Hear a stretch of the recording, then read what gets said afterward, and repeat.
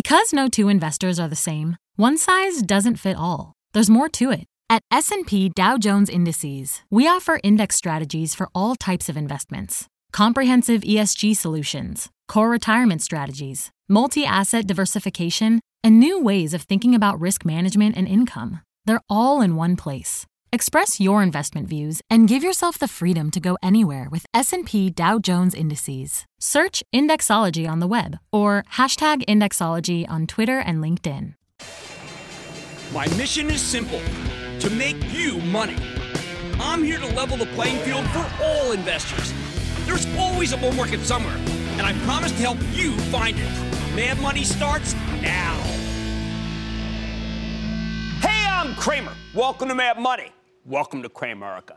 Other people want to make friends. I'm just trying to save you some money. My job is not just to entertain you, but to educate and teach you. So call me at 1-800-743-CNBC or tweet me at Jim Cramer. You know what? Not everything is a doggone buying opportunity. When the whole market breaks down, like today, where the Dow plummeted 363 points, the S&P plunged 1.09%, NASDAQ tumbled 0.86%, or even when a single sector comes under serious pressure, like we're seeing with healthcare, I got an idea for you. You need to pause and patiently assess the situation before you just pull the trigger on the buy side. Buy.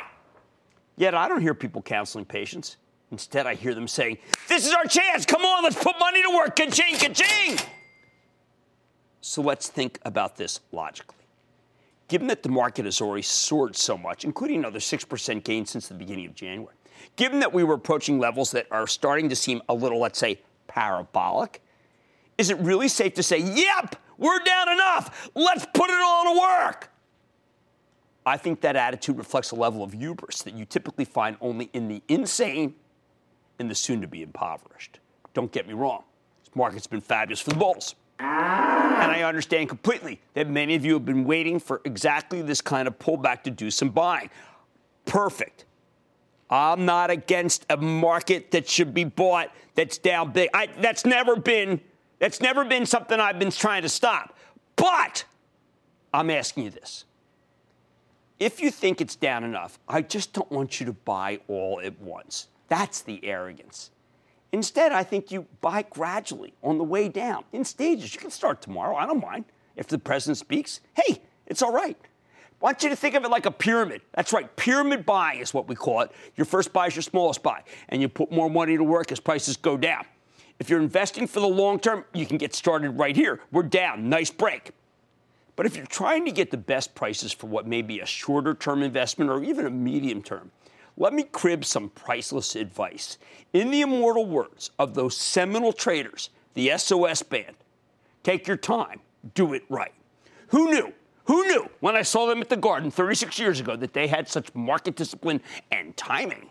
Now, how about this breakdown in the healthcare sector? Ground zero of today's selling. Buying opportunity? What can I say? How about it's a little more complicated than that? First, many healthcare companies have been living in fear of Amazon's Jeff Bezos for ages. Anytime we get even a whiff of a story that Amazon's going to start competing on drugs and healthcare and cutting into the industry's big, fat margins, we get a huge sell-off in the group. And look, there's a reason why Amazon wants in. Healthcare is a phenomenal business where every company seems to make more and more money year after year, from the insurers to the wholesalers to the drug developers and any of the myriad players in between. Bezos loves these kinds of situations. But that's the problem. Now Jeff is teaming up with two other businessmen who we can recognize just from their first names. Jamie, as in Jamie Dimon, and Warren, as in Warren Buffett. They're kind of like the Wall Street version of Beyonce, Rihanna, and Adele, or Cher, if you're as old as I am. Now, Jeff, Jamie, and Warren are taking on the whole healthcare system by creating a company that's, and I quote, free from profit-making incentives and constraints. That's right, free from profit-making incentives. It's bad enough that the most important man in finance, the most important man in retail, and the best investor alive are teaming up to tackle the problems of our healthcare system. But even worse for the industry, they're doing it for free. It is very hard to compete with someone who doesn't care about turning a profit. These guys view healthcare as the ultimate tax on the system.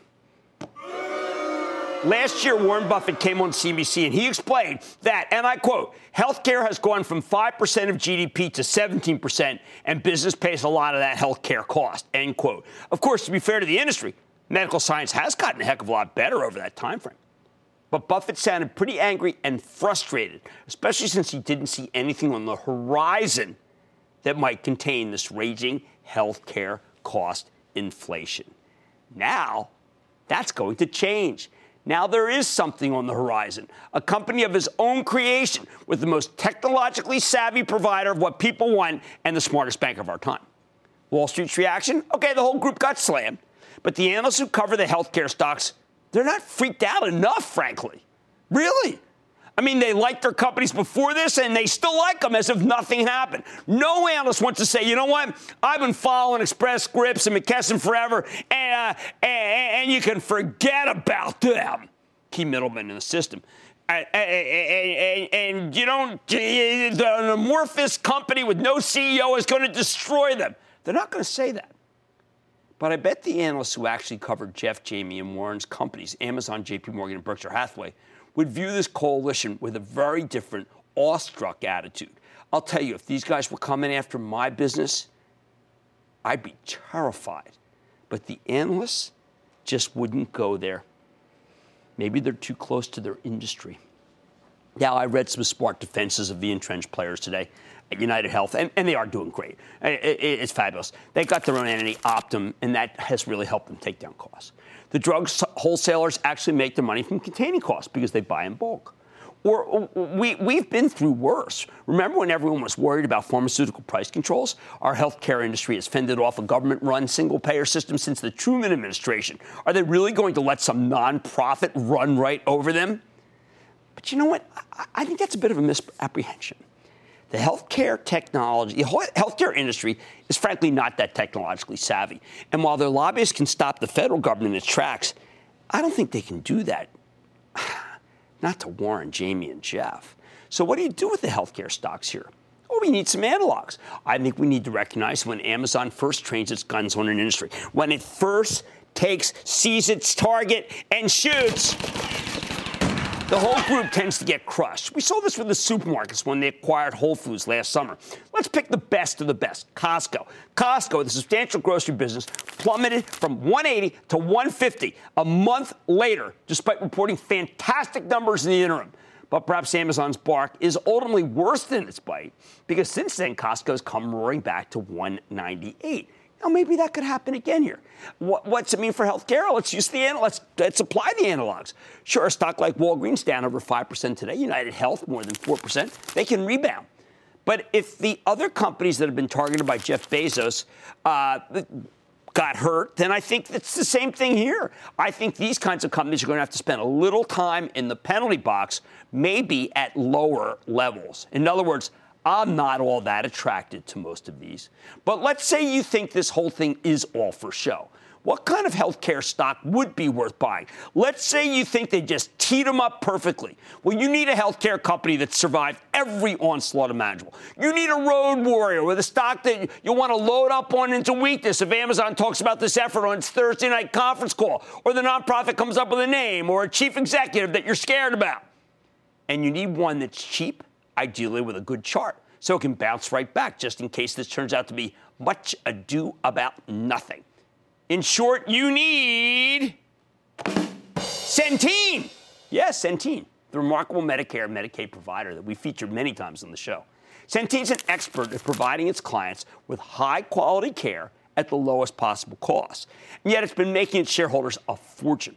Plus, remember, Mark Chaikin, the technician, he told us on last night's off-the-chart segment that its stock was the best, red hot, something he reiterated to me today, and we'll talk about again tomorrow at TheStreet.com teaching.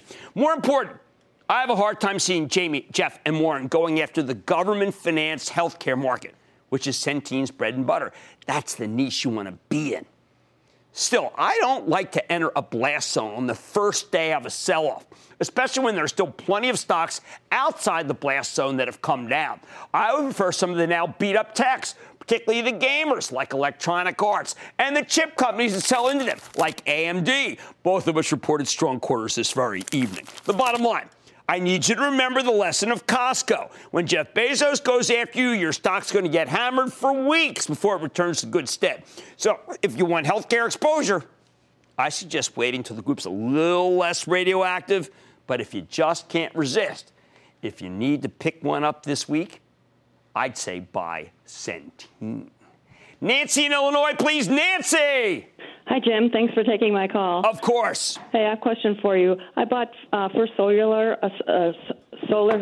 early on January 23rd after the news of the passage of the Trump administration's tariff was announced on imports. The stock later then tumbled as more information became available about the tariff's actual impact. And now I'm down about 20,000, and I'm wondering if it's time to cut bait. No. I mean, what happened with First Solar is a lot of smart guys got in ahead of when we found out about the tariff situation, and then they sold it on the news. And once they sold it on the news, then you get an opportunity to be able to come back in. I don't want you to sell First Solar. I have to admit, these guys are back. And I think that to sell it here would be a mistake. I would even think if it came down another 3-4% that you want to buy some. Let's go to John in California. John. Booyah, Jim. Happy New Year. I haven't talked to you since last year from out here in Sacramento. We Way too long, John. Way too long. Let's go to work together. All right, buddy. I haven't talked to you in a while. I got the U.S. Concrete when you had the guy on, and I got that for the infrastructure play, but I also got Chicago Bridge and Iron, CBI. I got some of that. What do you think of CBI? Well, first, Bill Sandbrook, how great is he at U.S. Concrete? Went by his place the other day in Brooklyn. I think CBI's okay, not my fave. I would prefer KBR. I prefer Fluor. I think Fluor's got a better business. But I got to tell you, the engineering construction business is back, John, just like you are, and I thank you for the call. Kirkpatrick in Virginia. Kirkpatrick. Jim. Huh. Kirkpatrick, are you still there? Yes, I am. All right, let's go. Let's go. Shares of JD.com at $38. No, I like Alibaba, which I think goes much higher, and I like Baidu, and I'm not going down the food chain with China right now. It is just not right, particularly with all these great U.S. stocks now being thrown away because the market has had a little bit of profit taking. When Amazon goes after your industry, it's going to get hammered. If you still want exposure to healthcare, I suggest waiting until the group's a little less radioactive. But if you insist, buy Centene. On Mad Tonight, I'll be the first to admit I need help interpreting Nucor's latest quarter. Luckily, I got the man at the helm to keep us with our heads from being scratched. Don't miss my exclusive with the CEO. And do coffee and soda mix? Keurig and Dr. Pepper Snapple seem to think so. I'm giving you my take on the largest soft drink deal ever. And are you already dreaming of summer days on your back deck like I am? I'm eyeing one company that could help you bank on warmer days outside. So stick with Cramer. Don't miss a second of Mad Money. Follow @Jim Cramer on Twitter. Have a question? Tweet Cramer. #MadTweets. Send Jim an email to madmoney@cnbc.com or give us a call at 1-800-743-CNBC. Miss something? Head to madmoney.cnbc.com.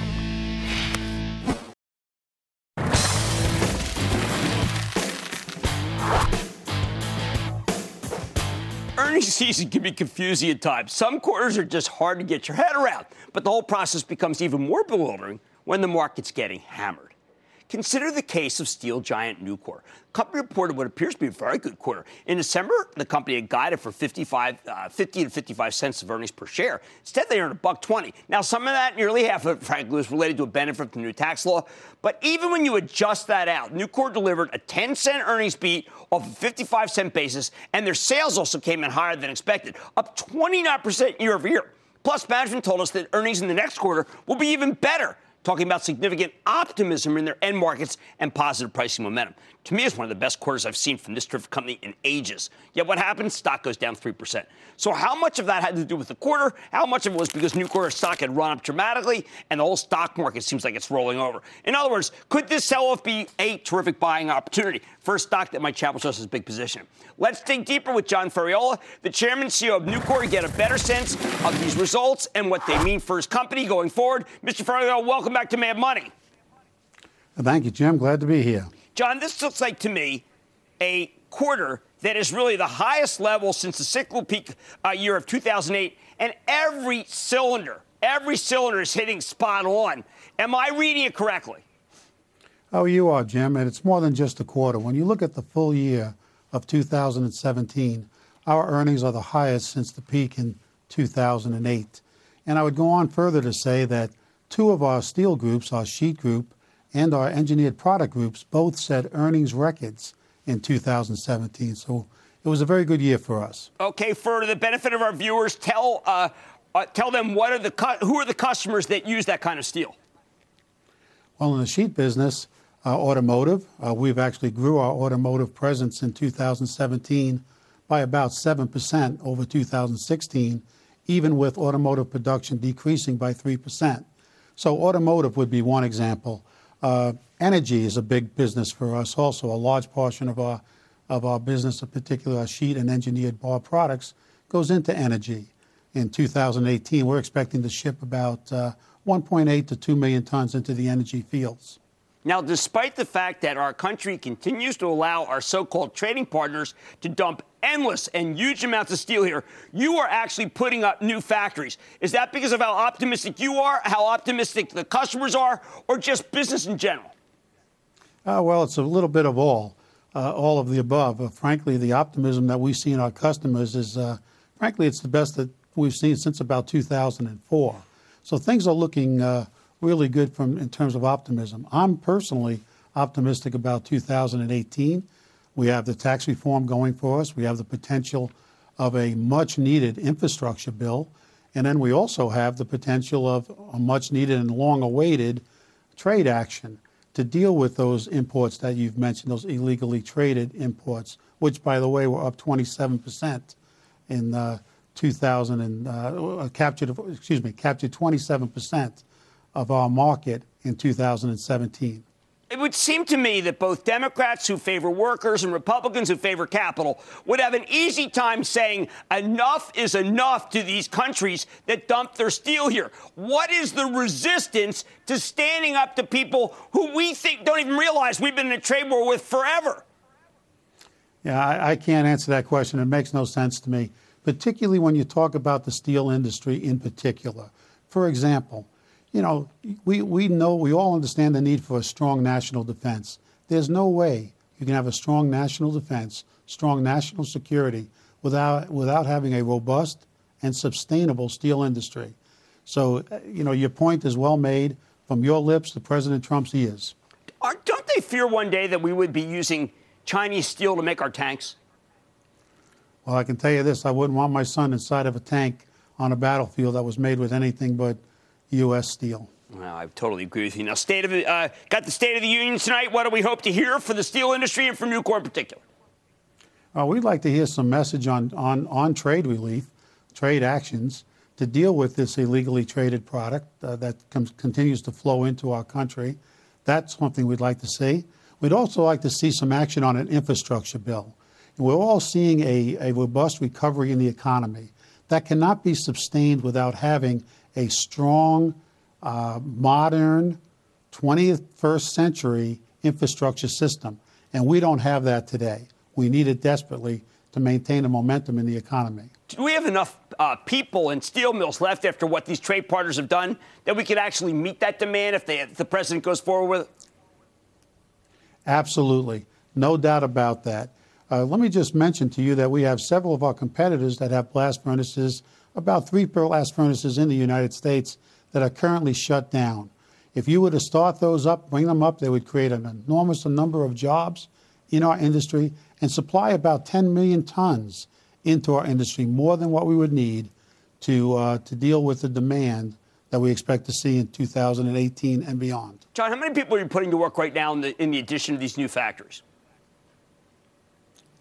Yes, we're installing several new factories. We have 2 new galvanizing lines going in, one in Mexico, one in our facility in Gallatin.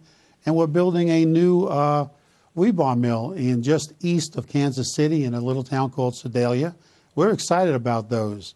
And we believe that these are very strategic moves, giving the impact that they'll have on our earnings as a result of improved logistics in all of these products. Now, we are used to companies like Procter & Gamble and 3M having a consistent dividend practice.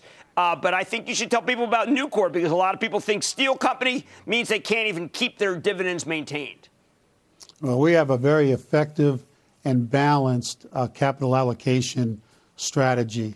And just to mention dividends in particular, if you look at in the 10-year period ending in 2017, we returned about $5.4 billion to our shareholders in dividends and in share repurchases. And one more point that I would make that we're very proud of, Nucor is one of only 32 public companies that have increased their dividend every year for 45 consecutive years. We're very proud of our ability to invest in our company and still return cash to our shareholders. All right, one last question, John. You mentioned energy at the top. We are seeing a boom in the Permian. We are so under pipelined.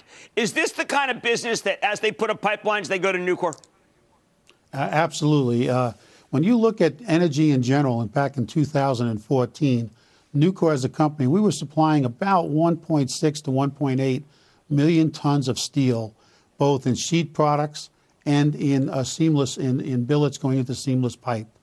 We anticipate in 2018 that number to be somewhere around 1.8 to 2 million tons. So after the collapse in 2015, we're back to the near high levels of 2014. Well, to me, it sounds like, to listen to Nucor and John Ferriola, American manufacturing is back, and it is a renaissance. Well, we're excited about the opportunity to fulfill it. We've invested $8 billion in the last 9 years, growing our earnings potential. And I can tell you, Jim, that our team is ready and eager to unleash that earnings potential in 2018. Well, congratulations. You got one of the great growth cyclicals that is still very undervalued. That's John Ferriola, Chairman and CEO of Nucor, with one of the greatest quarters I have seen this year. I want you to stay with that stock and stay with Cramer.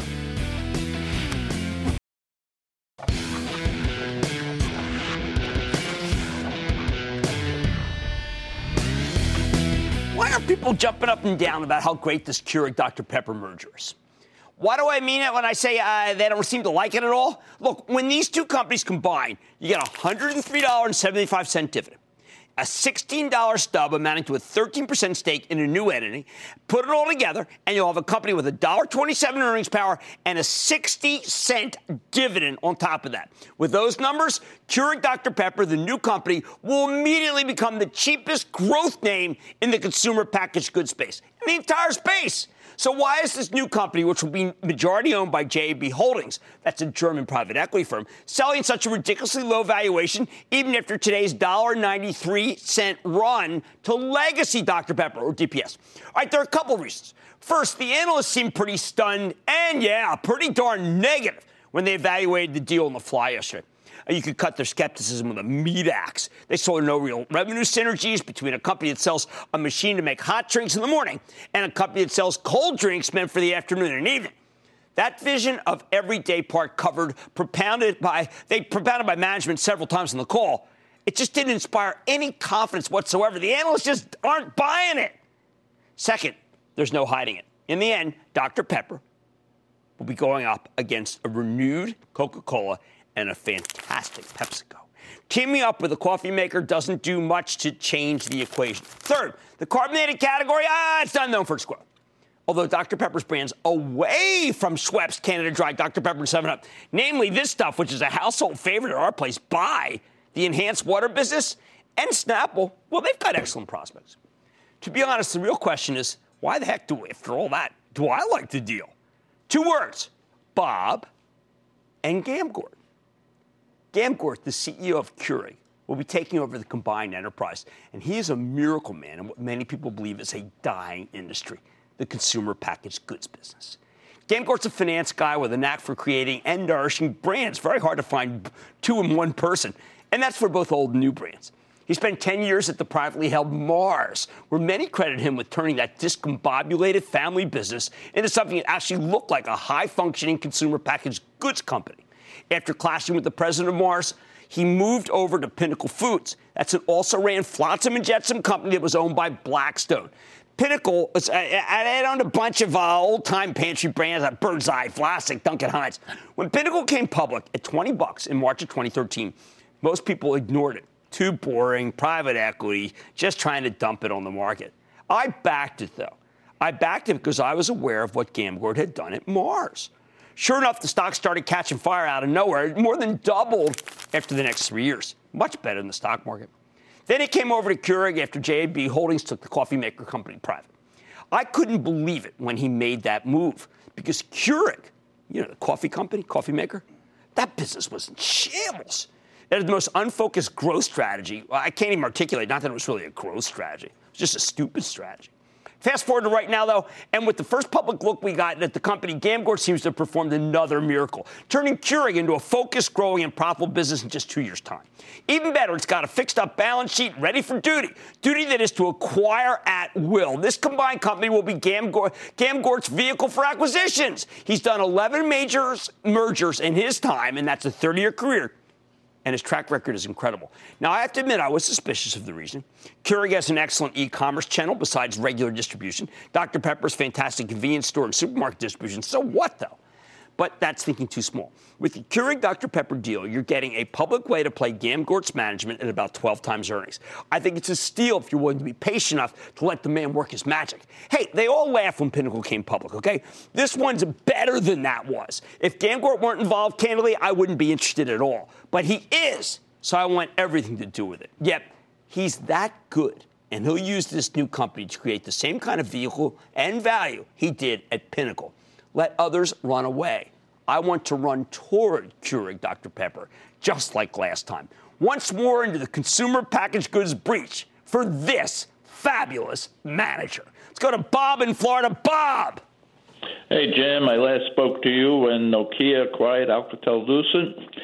And as a former AL shareholder, I thought we got shortchanged then, and now I'm wondering if it's just more of the same. When you listen to their press releases, you would think Nokia will be the next Microsoft or Cisco, supposedly a leader in the forthcoming 5G networks and other technologies. But just like AL, promising new products, when do they bring the revenue in? Well, that's the really problem my is, question. Bob, it's the competition. The competition in that area is so stiff and so good that Nokia has become a has-been. And it's a shame, but it's true. Let's go to Robert in Georgia, please. Robert. Yes, Jim. Booyah. Booyah. First-time caller, long-time viewer. Excellent. My question is Kroger. I've been a long-time holder of the stock. It's been a great stock for me. Of course, last year, the gorilla came into the room and it dropped down to 1969 value. And currently, it's going to Alibaba 1 week. This week, it's Casey. Don't know where it's going, and they don't know exactly where we're going with this, and that's my question, Well, Jim. Kroger got slammed 1-2 punch last year, bad quarter, and then Whole Foods gets bought by Amazon. Stock goes all the way down to the low 20s. Then it comes back. Why? Because people forget about Amazon, and the business is pretty good. But at these prices, I'm kind of neutral on it. At 25, 26, I want to be in. 32, 33, I want to sell. It's in no man's land, Robert. No man's land. Let's go to Sandy in Texas, please. Sandy. Hello and booyah, Jim. How are you today? I am good, Sandy. How about you? I'm all fired up. I'm doing great. Jim, in April 2016, you did a company spotlight on Newell Rubbermaid, and I subsequently bought some of the stock. Recently, Newell has been implementing changes in its operating strategy, and as a result, the stock has fallen in price to around $25.50 a share, but it's still paying a 3.61% dividend, which is great. But now I don't know whether to buy more, sell some or all of my holdings, or just hold it. Sandy, I got to tell you, we managed to cut and run for a Charitable Trust for ActionAlertsPlus.com. I said, these guys are just not getting it together. That was in the 50s and then in the 40s. In the 20s, well, they didn't get it together. They've missed and they've missed and they've missed. I honestly would rather catch the stock at 30 on the way back than I would tell you to own it here. It's too low to sell, but holy cow, is it poorly run. What can I say? Look, this is the opposite, this story here. The tie-up of Keurig and Dr. Pepper and some analysts scratching their head, I think the deal makes sense because of the man who was running the company, Bob Gamgord. Okay, much more Mad Money ahead, including my exclusive with an under-the-radar housing play that could be worth eyeing. I'll reveal the name just ahead. then you should be looking for a buying opportunity in the banking stocks. I've got one, Valley Nat. Let's see if we should consider that one. And all your calls, rapid fire in tonight's edition of the Lightning Round. I like Dr. Pepper merging with Keurig. Stick.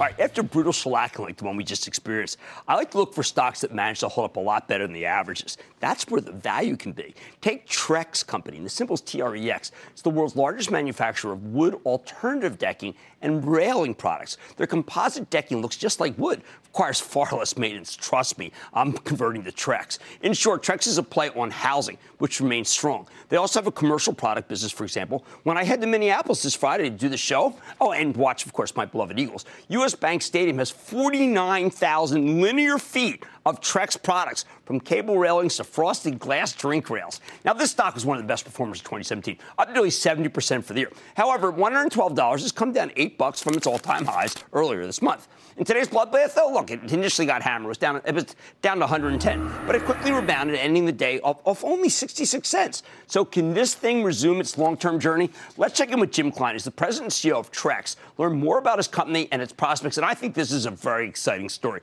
Mr. Klein, welcome to Mad Money. Have a seat, Jim. Thank you. Thank you. All right, I never know where to start with Trex because my kids love Trex because it's recycled material.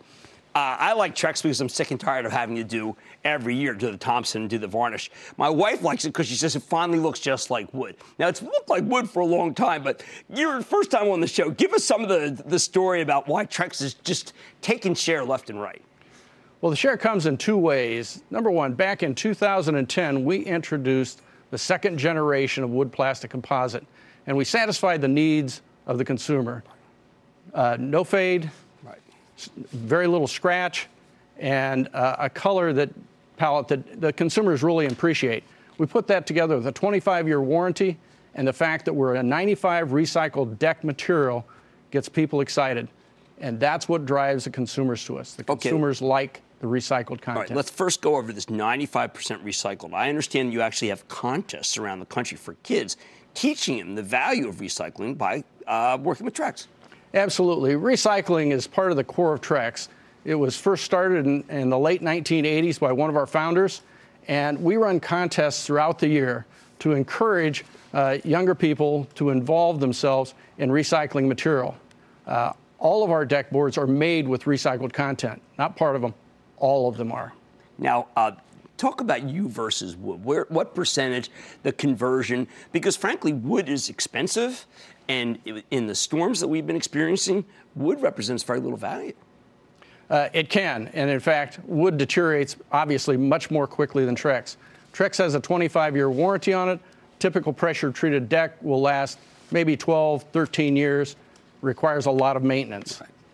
Now, when I look at where we're going this weekend, this is the U.S. Bank Stadium, you made an acquisition, and it looks like that this acquisition already is paying off. Talk about the railing business, because that's got to be in a corporate construction market, industrial. That's got to be great business right now. Well, we saw a great opportunity. We looked for an acquisition in this space for about 2 years before we found SC Company. SC Company does about 90% of all the commercial stadiums across North America.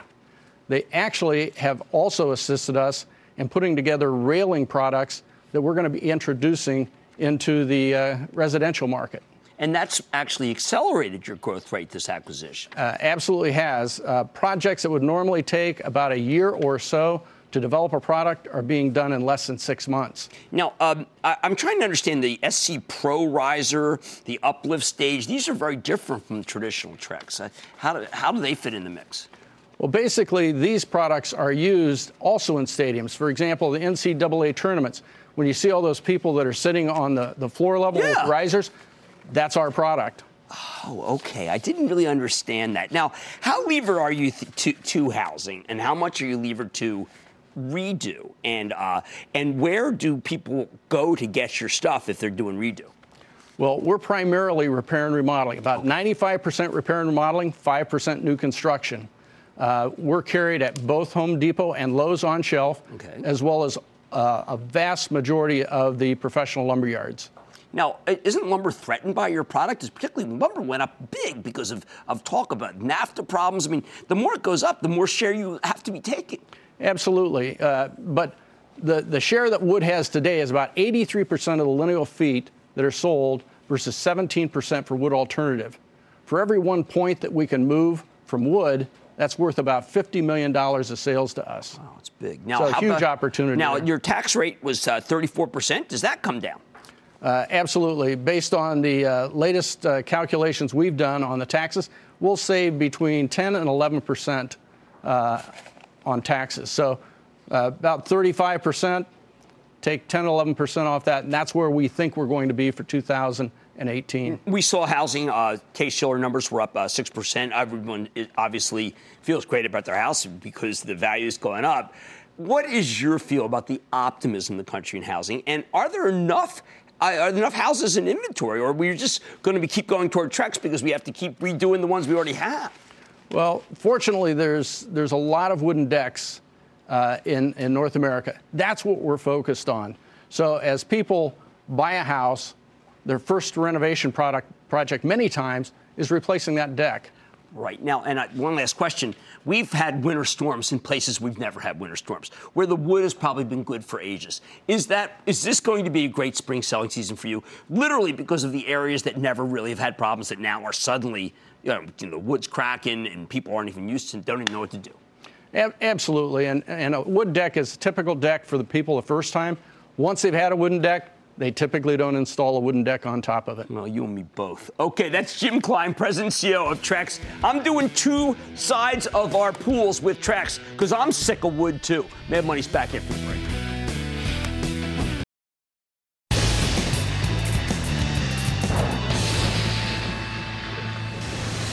It is time. It's time for the lightning round. And then the lightning round is over. Are you ready? Ski Daddy. Time for the lightning round. Let's start with Charlie in New York. Charlie. Hi, Jim. Love the show. Thank you. I'm retired and recently began to manage myself through much of IRA. I bought Duke Energy, DUK. Yeah, Duke's fine. I prefer Dominion, and I prefer Con Ed, and I also prefer American Electric Power. Jerry in Florida. Jerry. Yes, this is Jerry from the state of Florida, and I'd like your opinion on AT&T, the Widows and Orphans. That stock is, I like it. Cash flow's going to increase against the Time Warner deal. Michael in Texas. Michael. Good evening, Brother Jim, and big booyah to you from Houston. Sweet. My question to you is XPO Logistics. I keep waiting for the stock to go back to 90 so we can get back in for action alerts. What a horse that is. Chris in New York. Chris. Hey, booyah, Jimbo. How are you? I'm great. How about you? I'm excellent. Hey, quick question for you. CLNS, Colony North Star, Seth Klarman's largest position. It's trading at about 80% Tom book Barrack. value. I like Tom Barrack. I'm surprised to see the stock down so much. We have to do work. Because Tom has always made us money. Let's go to Bob in New York. Bob. Jim, booyah. Booyah. How the hell are you? I'm pretty good. How about you? I'm doing all right. Coming down with the flu, I think, but hopefully I'll pass it, man. We got someone named Tammy on our office. Tammy Flu. What's up? I don't know. Well, I don't know. Maybe so we talk stocks alarm. for a sec. Huh? I'm calling about alarm.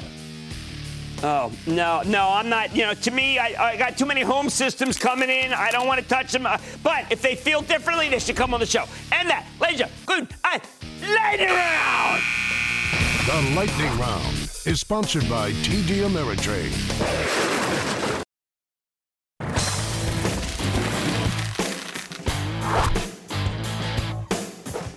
Given today's brutal decline, what stocks are safe for you to think about circling back to? How about the financials?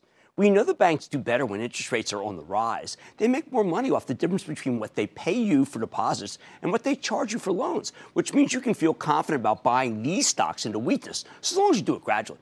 That's why tonight I want to introduce you to some bank that I've not talked about, Valley National, VLY. It's a regional bank with 230 branches in New York and New Jersey, with some terrific new Florida exposure that you may not know about. Company reported a solid quarter last week, delivering in-line earnings, higher than expected revenues. So could this regional be worth owning now that everything's pulling back? Let's take a closer look with Ira Robbins. He's the new CEO of Valley National Bancorp. Learn more about the new direction the company's taking and what it means for shareholders. Mr. Robbins, welcome to Mad Money.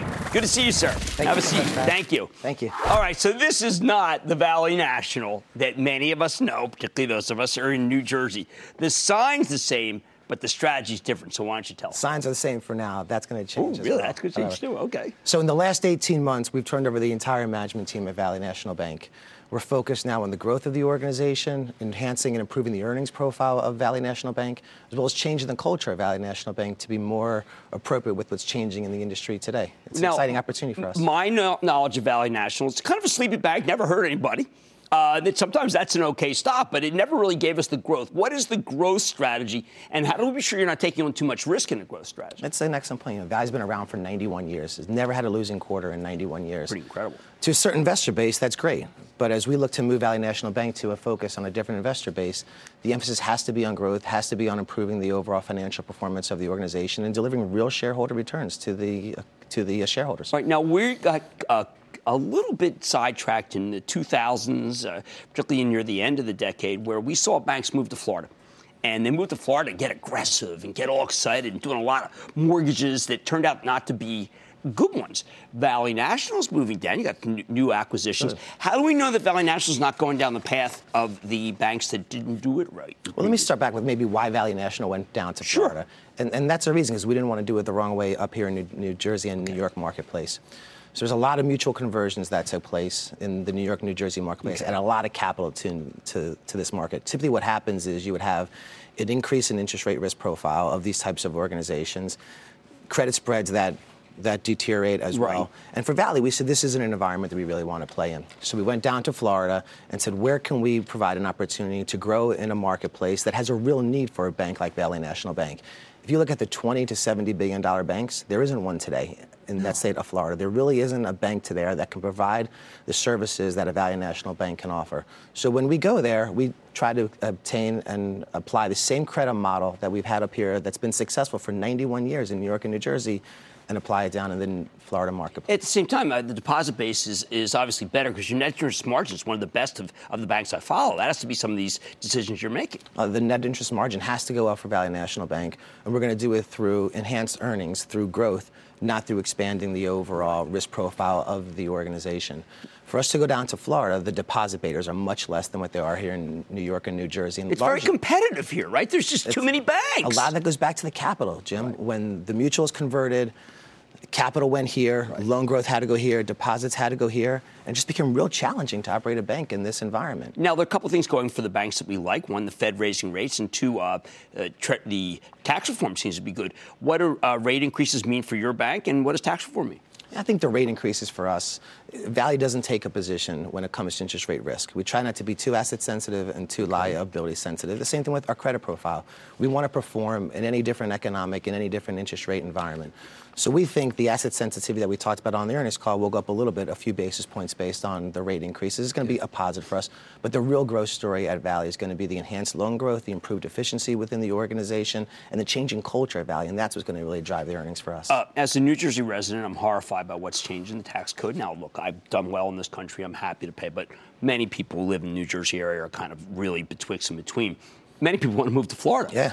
Are you actually seeing that kind of migration? Yeah, I think it's great for us. There's already name recognition, as you mentioned, down in Florida, just because people have migrated from New York, New Jersey market down to Florida. So we already have that name recognition there. Now we have the growth that comes here.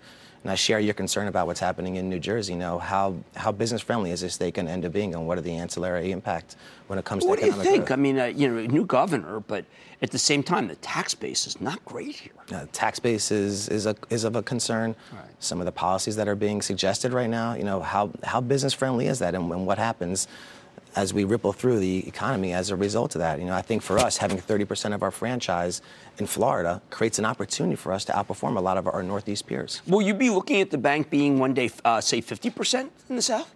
Yeah, I think we are in the perfect metro markets in Florida today. We have a great opportunity to have organic growth in that market. And a large percentage of our growth is going to be proportionally based down in that Florida space. So it is going to go to a higher percentage. Well, I'm glad you have a regional other than PNC Financial that I can count on. PNC being one of the biggest banks in the world. There are almost no regionals left. That's it. And none in this area that I find are investable. I think Valley National is. Thank you for coming on the show. I appreciate it. Thank you. All right. That's Ira Robbins, the president and CEO of Valley National Bancorp.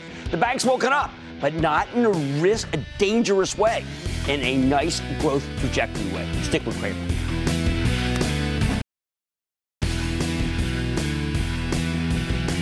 I know you're impatient. I mean, the market's been straight up, finally get 2 days down. All I am counseling is do it slow. Take your time. Do it right if you want to buy. I am certainly not against buying. I like to say there's always a bull market somewhere. I promise I'll find it just for you right here on Mad Money. I'm Jim Cramer, and I will see you tomorrow. CNBC's Workforce Executive Council is a premier group of C-suite human resources executives from leading companies across the country. It offers a members-only portal and chat, plus exclusive industry content, with access to breaking news calls and digital networking experiences. The network and resources HR leaders need now. Apply to the Workforce Executive Council at cnbccouncils.com/WEC.